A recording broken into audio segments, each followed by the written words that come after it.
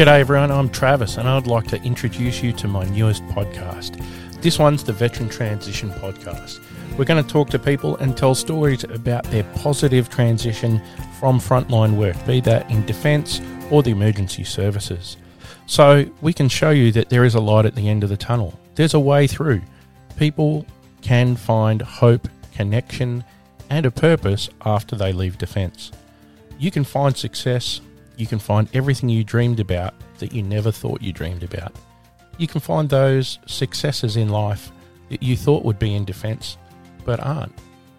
We're going to talk to people about side hustles, about entrepreneurship on the internet, and moving into the corporate world. Maybe some people have worked in security or stayed in more traditional ex-soldier professions.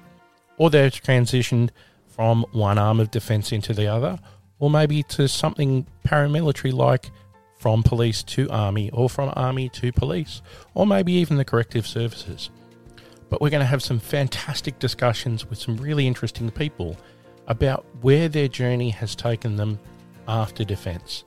We do have another podcast where we talk about what people did in defence and their great stories, but that's only for our Patreon listeners. So if you'd like to support us on Patreon, you can do that and hear those extra bits of information. But this one is focused on that positive shift after you leave defence.